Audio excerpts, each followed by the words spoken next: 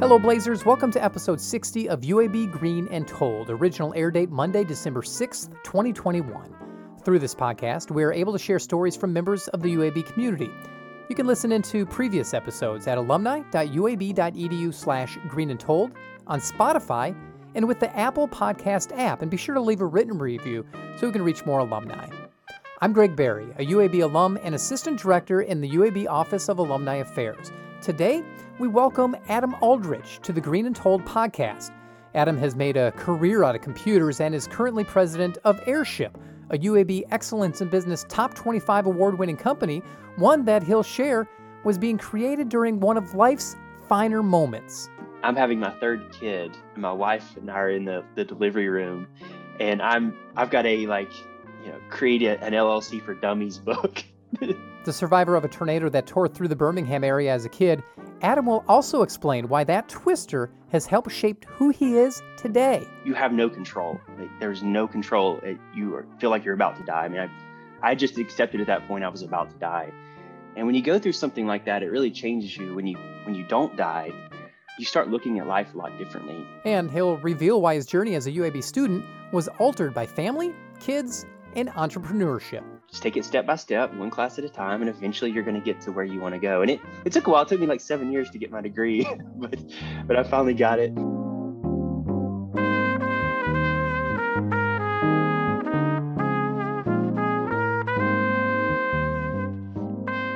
Over the last 4 years, Adam Aldrich has been part of each class of UAB Excellence in Business Top 25 winners. He has helped grow his business from a small startup to one that has gained tremendous respect. That success, however, was not given, but earned, especially when you consider where he was in high school. I got bored a lot. I didn't do very well in school. I did enough to get by, A, B, C student, occasional D. I was not great at math or anything like that, but I really loved computers and technology. And when I was growing up, that just wasn't part of your education. We had typewriters in our first, typing class. And so, there wasn't an opportunity to really get into computers or technology or anything. And even growing up out in the Grove, you couldn't even get internet access in the early days. Like you couldn't even get dial-up and stuff like that. So I got bored a lot. I guess that's kind of what led me to not having the greatest grades, because the things I enjoyed weren't part of it. But I grew up doing a lot of traditional stuff that people in the country do. I rode motorcycles. I played baseball, played football. I wrestled in high school. So I love sports.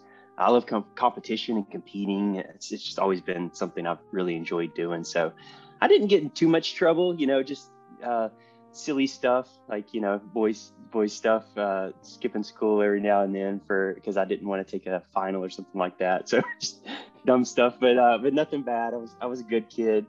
I followed the rules, and I think most of the teachers liked me, other than they just thought I was lazy because I didn't do great in school. But no, I think that was kind of me, just a typical normal boy growing up out in the country. So let's double back just a little bit, because you said you had an interest in computers. What led to that interest, and why computers?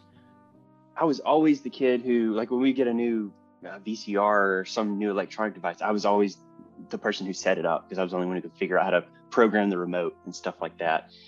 So technology always was fascinating to me.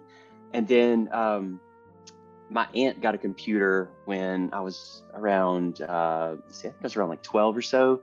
She got a computer. And so I went over to her house to help set it up. And we had dial-up finally. And I got on AOL, which was Internet, America Online at the time. And that was kind of the thing that hooked me, because I figured out, there's people out there that I can talk to and I can learn from, and I can teach myself how to program. So that really was when I started figuring out, how do I make this thing do what I want it to do? And right around that time too, a couple of years later, the tornado, April 8th, 1998, tore down our school in Oak Grove, and they sent us to a vocational school, Gilmore Bell. And it kind of actually worked out good for me, because they brought in computers. So we replaced those typewriters with actual computers.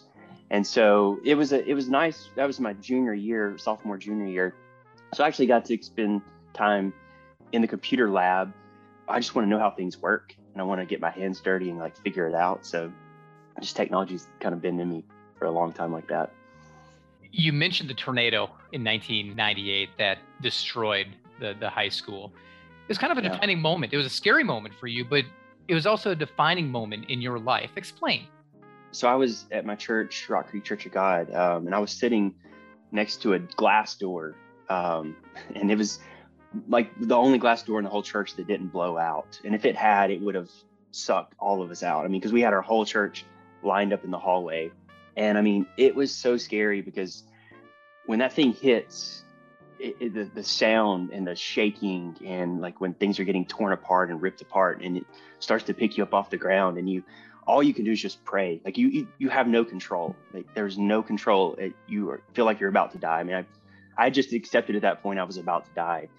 And when you go through something like that, it really changes you. When you don't die, you start looking at life a lot differently. And I was 15 at the time, so I was still a kid, but I started looking at life saying, I think I'm here for a reason. I live for a reason, and I need to make what I do for the rest of my life matter. There needs to be purpose behind what I do. I don't need to just kind of go through life. And so that's when I really started trying to figure out what I was good at and what I could provide to the world and value. And that's really where I really started digging into programming and coding and computing and because at the time, nobody knew the internet was like a thing that was going to make you money, or you were kind of like made fun of for liking technology at the time for being a nerd or a geek. But it was something I saw as like the future was programming and computing and connecting people and creating great experiences. And so that's what I wanted to really dig into and figure out how to make more of that work. But yeah, it was a really defining moment because afterwards, like we went out and helped find people. I rescued a guy from our church who had been thrown. He was thrown up a hill like 200-300 yards. And we were walking around and I just heard a faint like help, and nobody else heard it. I was like, y'all hear that? And they were like, no, I don't hear anything. And finally we heard it. We ran up the hill, and a big oak tree had like fallen back and placed him underneath it and like fallen back on him. And the roots had like kind of protected him from a lot of the debris. But we were able to save his life, get him out of there, put him on a stretcher. And, it was a good growing up experience for a 15-year-old me to realize like, hey, life is more than just sports and motorcycles and goofing off. Like you need to start making your life have a purpose. Here you are in your mid-30s. Did you think that tornado would define your life so much that it'd still be impacting you today? That's a good question. At the time, no, I didn't. It's just one of those things you go through, and you're just trying to because a lot of people died. We lost a lot of people in our community. A lot of people I looked up to, and it was tough, losing people like that. And in our school, we lost people at our school. So you go through the grieving process, and that takes a while. And then you go through the change of you don't even have a school anymore. You've got to go to this vocational school where it's completely different. And they're trying to cram all these people in there, and the teachers and the principals are doing their best to try to figure out how to make this work. That took about a year, I would say, to kind of go through that change. But then we settled in and life kind of became normal. And then I think that's when things really started to kind of I started figuring out my path in life and figuring out, okay, here's where computing is going. And the school also, one of the great things they did is they let me leave early. So I got to co-op my junior and senior year. And I found a company in Hueytown that it did computing software for county government.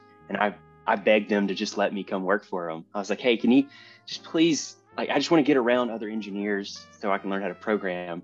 And they told me no, they wouldn't even let me work for free in the beginning. And the owner, he had owned a farm, and he said, if you'll come bush hog for me, I'll let you sit with the computer programmers and learn from them. And so I did that. I worked for free for a couple of years, but it was such a great experience for me because that's how I got to learn how to really take my program to the next level. And so the tornado, you don't see that at the time, right? You see this as a terrible thing. People have died. But without that, I might not have got that opportunity because the co-oping wasn't something they really did at Oak Grove. It was something they kind of had to do because the schools were so full and they were just looking for opportunities to give people a chance to get a better education. And I just told them hey, I really want to get into computing. I've got this job with this company that's going to teach me how to compute. Can I just leave at the day? And yeah, that'd be great. So that really helped my career take off. So it isn't something you look at the beginning, but when you start to see those dots connect, you do see that it down the line, looking back, it does all make sense now. What was going through your mind as the next steps for your education? You said you weren't the greatest student, but obviously you have to get a background to make it anywhere. Yeah. I really did start taking school more seriously my senior year.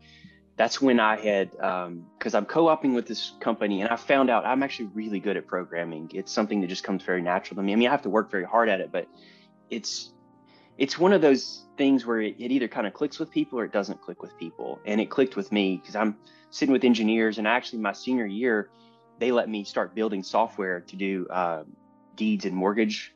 So you go to the courthouse to record a deed or mortgage. At the time, that was all done, like they just created what they would call a file, and they just created an index. But the documents themselves were not scanned. They were scanned on these like old microfilm scanners. And so scanning technology at the time was starting to become more popular. So what I did is they let me build a software package that would let you scan these and digitize them and put them online. And, here I am, a 15, 16-year-old kid doing something that's really important for, making documents available to people easier. And that really clicked with me, like, okay, you're good at this. You can do these things. You need to really focus on this. So what kind of education do you need to take it to the next step? And I started looking at, where do I want to go to school?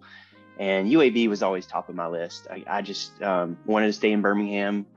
I love Birmingham, and I've always respected UAB. It was always a school that was on my list. And I started looking at the different options. At the time, you really had two. It was computer science, or there was a business computing degree. But the business computing degree was more around basic, like SQL and Excel and Word and things like that, which I already knew that stuff really well. But the computer science degree was like really difficult programming. And I was like, that's what I want to do. But it was scary for me because I looked at the math curriculum to go with that, and you had to go to Cal 3. And I was terrible at math. I mean, really, really bad at it. I think I made like a 11 on my math on the ACT or something. It was just awful. And so I was like, you know what? I'm going to have to work really hard for this. So what I did is I jumped to Jeff State in the beginning because I'm working full time during the day when I graduate. I work full time during the day. So I get up at 6, I go to work, I work until 5 o'clock. And then Jeff State had a Hueytown campus that was right next to the office that I worked at. So I went to Jeff State, and I would start at 5:30, and then I would go to school till 10, come home, do some homework, do a little bit of studying, go to bed around like 1 or 2 o'clock in the night, get up at 6 and do that all over again. And so, but my whole reason for going to Jeff State was just more convenience. And it was, I was able to get a lot of the like core stuff out of the way. But it was great because the whole time I'm doing this, they had a STARS program that Alabama had implemented. And what that did, it was great because the universities like UAB and Alabama and Auburn all would work with the community colleges to say, these are the classes, if you take these, they will transfer over. And it was very clearly defined. But my eye was always, all right, go to Jeff State, get it for a couple of years, get your core out of the way, and then transfer to UAB and take all of your computer science at UAB, because that's where you're really going to get to learn a lot. And so I did that for 2-3 years, and then transferred over to UAB and started focusing on the computer science side and taking more of the heavy math and stuff. And it was ugly. Like basically, I felt you have to humble yourself, right? You have to say, I'm really bad at math, and I'm going to I started at 097, which was very basic algebra. And I just had to humble myself and say, that's okay. This is what you got to do. You just got to go through it and just take it step by step, one class at a time. And eventually you're going to get to where you want to go. And it took a while. It took me like 7 years to get my degree, but I finally got it for UAB, and it was really nice. You were at UAB in the early 2000s with the computer science program. Obviously, computers have come a long way since the inception, back 50s, 60s when they really started working on them. But computers have come a long way even since when you were in school and learning about them. What was it like as a part of the computer science program then? You're right. It's very different. So I graduated 2008. Cell phones were a thing, but the iPhone had really just came out, right? So you have to think back to a time when most people just have a flip phone in their pocket. They don't have access to the internet on demand like we do. There aren't apps. So if you want to get online, you're on a computer with the big huge monitors and towers, so you have to think back to the time of that. That's the way it was back then. And so what we were doing was, it was really cool because what UAB did was focus on a lot of the core fundamentals of programming. That's one thing I didn't understand at the time, because I learned a language when I was building software for the county government. But what I'd never done is learned another language. And so UAB, when I got there, they taught Java, which was something I didn't know. And it forced me to have to learn it. And what I realized was there's these core concepts that exist through all of computer science. And that's what UAB focused on, was the core concepts. And I learned, we had a class on just really old languages, from the 50s and 60s. And so we went through, these are languages that we used to use back in the day to do punch cards and things like that. But going through that process was really enlightening to me, because it opened up your mind to, there's more than just this one thing. And that served me well, because that's one thing you have to be embracing, is that technology is going to change a lot every single year.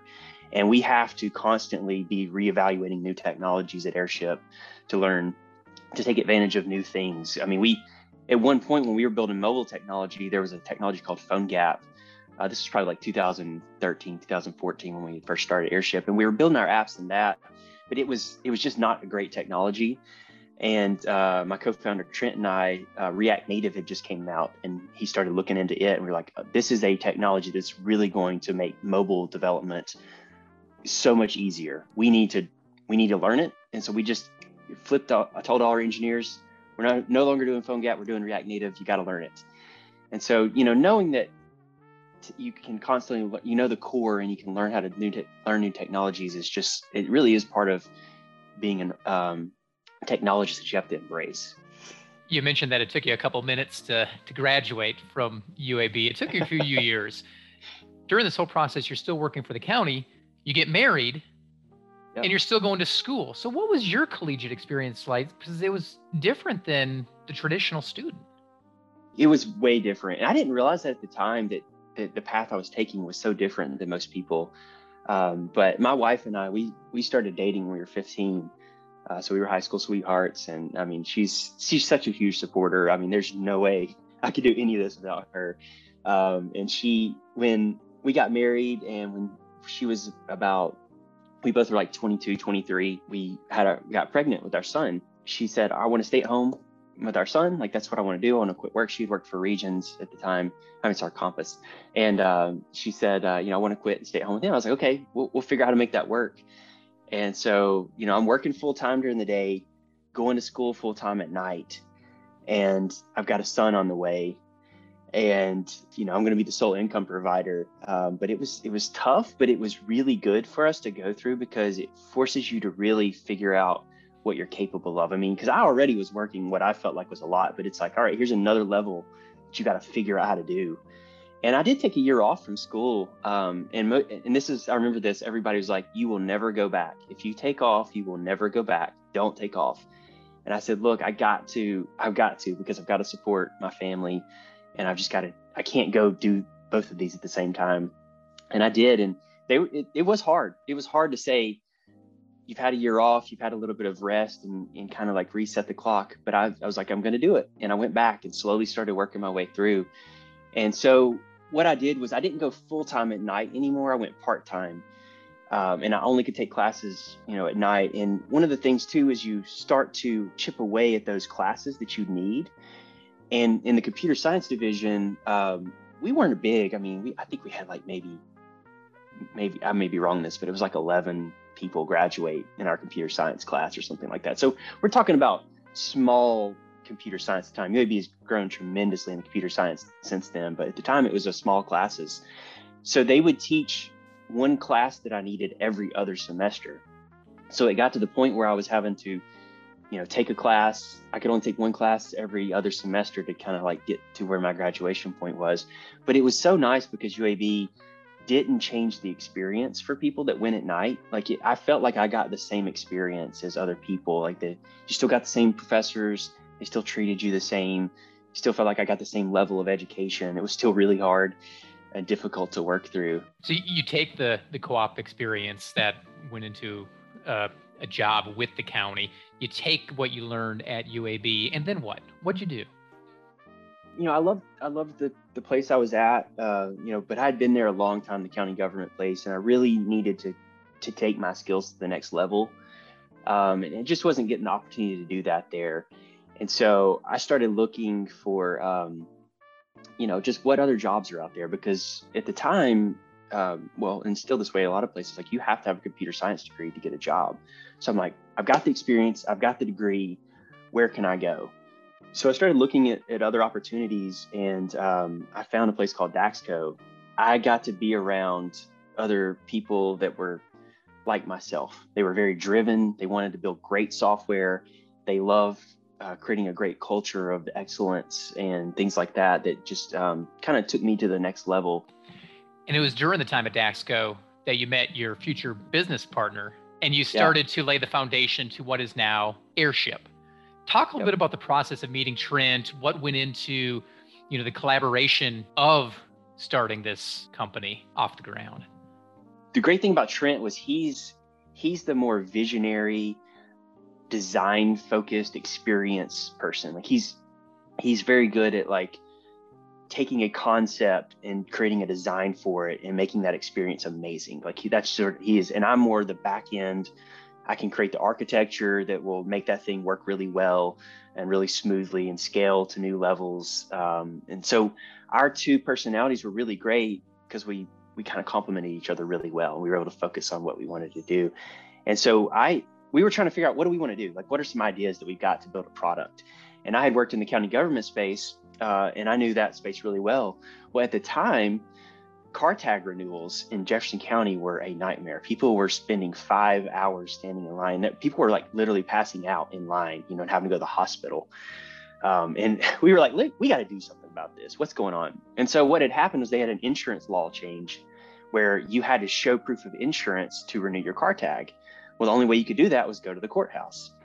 And so that's what it created. It took where you couldn't renew online really anymore for certain things. You had to go to the courthouse. And so we came up with the idea, what if you could take a picture of your insurance card through a mobile app, because mobile apps are now a thing, and we could upload it to the courthouse. They could look at it, verify it. If there was an issue, then we could go back and forth through the app and the portal for the clerk. They could go through and verify it through this process. And so we built an app that did it. And it took about 4 to 6 months or something like that. And I had some contacts from some previous government stuff, and I showed it to them. Trent and I drove up there, showed it to them, and they were like, I love it. Let's do it. And so that kicked off. We called it County Apps, and it was really fun. So, sales, marketing, accounting, taxes, all the things it takes to run a business. We didn't know any of that stuff. We didn't even know what we were doing. So we didn't even know how to create a company. We didn't have any money either. So this is 2013 when we decided to create the company. I'm having my third kid. My wife and I are in the delivery room, and I've got a create an LLC for dummies book that I'm reading, and it's got like a little form in there that you can fill out, like a pre-filled LLC agreement. And so I'm filling this thing out. And, I filed the paperwork the next day after we had our third daughter, Kara. We really didn't know what we were doing, but hey, it worked, and we figured it out and kind of figured out how to make it work. But we eventually got about 3 to 4 customers, because it was just a side gig for us. Like, this was not distracting us from our work at Daxco. We were very respectful to Daxco because they were so good to us. This was just something we were doing on nights and weekends. But we did it started to grow so fast that it was starting to take up that, we could see that coming down the pipe. We've got to do something here. We can't serve 2 masters in this instance here. So we started looking at how do we leave? How do we leave Daxco, and how do we take this company to the next level? And Trent and I don't come from wealthy families. We didn't want to take funding either, because we really wanted to kind of like go through that experience of bootstrapping it and figuring out how to grow it organically. And so we decided to do some consulting work, because we felt like, we can take our nights and weekends, do consulting work. Let's turn that into a full-time thing. And I remember too, at the time, my wife, Dixie, and I sat down and we went through, and I was like, I'm about to leave what is a fantastic job with a great group of people. Do we really want to do this, to take on something that we have no clue if this is going to work? Because like 9 out of 10 startups fail, Like there's a 90% chance we're going to fail at this. And she was so good. She was like, it's fine. We'll figure it out, you know? And we prayed about it, and we really just felt like it was the right decision. And Trent and I put together a spreadsheet, and it had, what's the minimum number that you need to sort of survive, right? And like, you know, what can you get by? You only need one car.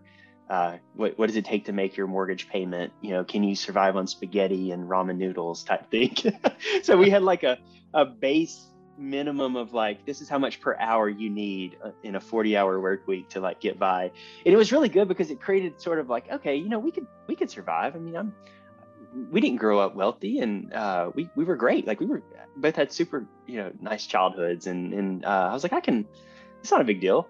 And so it gave us some confidence that we could do it, and we did. We kind of set our first hourly rate like double what the minimum was, and it wasn't much at the time. But we started doing that, and then we're building County Apps on the side. So County Apps is our product, and we're really just taking all the money we make from the consulting gig and funneling it into County Apps. And eventually it started to realize like we actually like the consulting side more than we like the product side.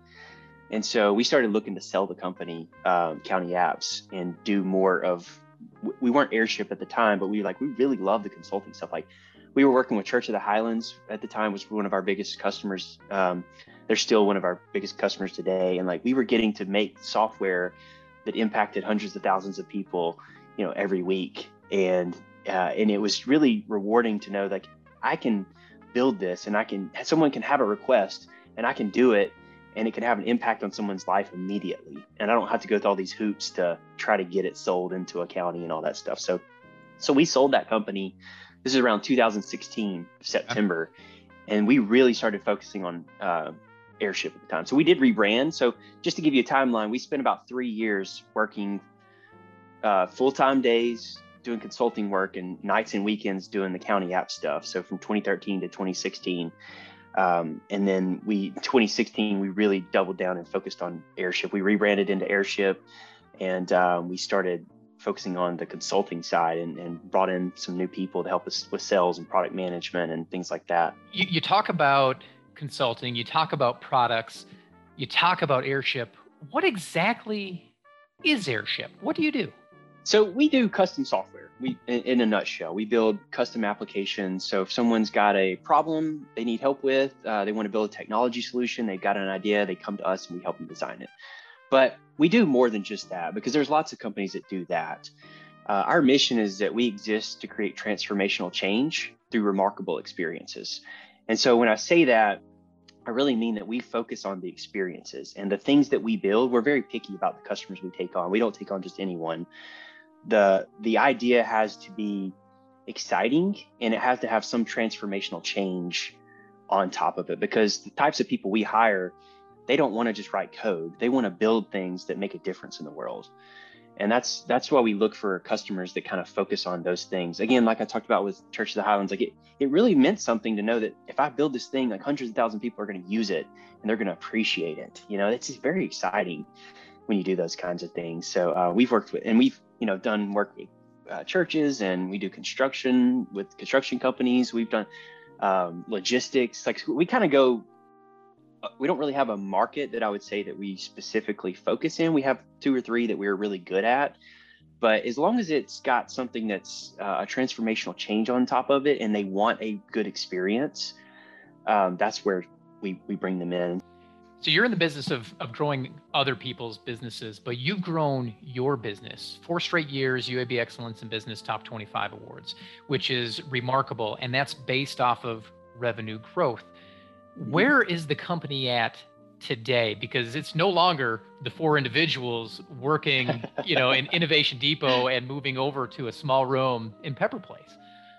Yeah, it's been such a blessing. I mean, when I look back, you know, in 2013 is not that long ago, but we have changed so much. I have changed so much as an entrepreneur, and I've learned so much. The people we've hired are just like, if I could go back to 2013 and say, your company's going to look like this as it exists today, and you're going to have all these fantastic crew members that I would I would have been like, oh my gosh, that's amazing. I will take that all day long. The journey to get there has not been easy. I think we're at 41 crew members right now. We've got around like 5 or 6 engineering positions open. So we're constantly growing. We want to be around 51 people is our goal at the end of the year based on our revenue goals.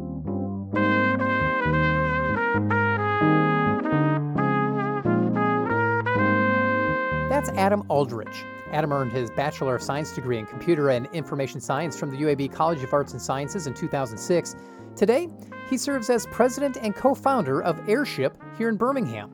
And as a longtime student, Adam has a good idea of what it means to be a Blazer. I always felt like growth and opportunity were just built into UAB's culture as part of something that they really encouraged. And like, again, my class was like 11 people, but we never felt like we were underdogs and that we were getting a worse experience.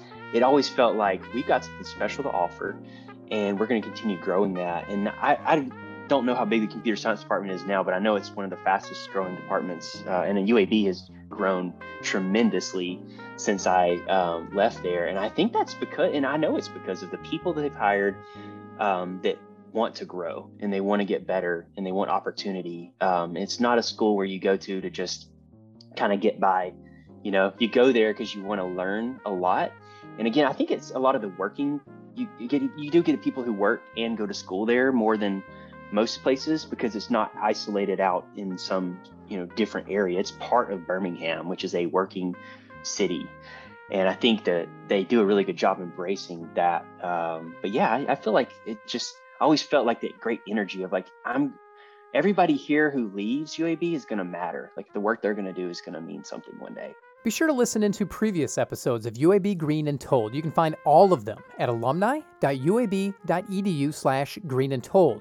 You can also listen in on Spotify and the Apple Podcast app.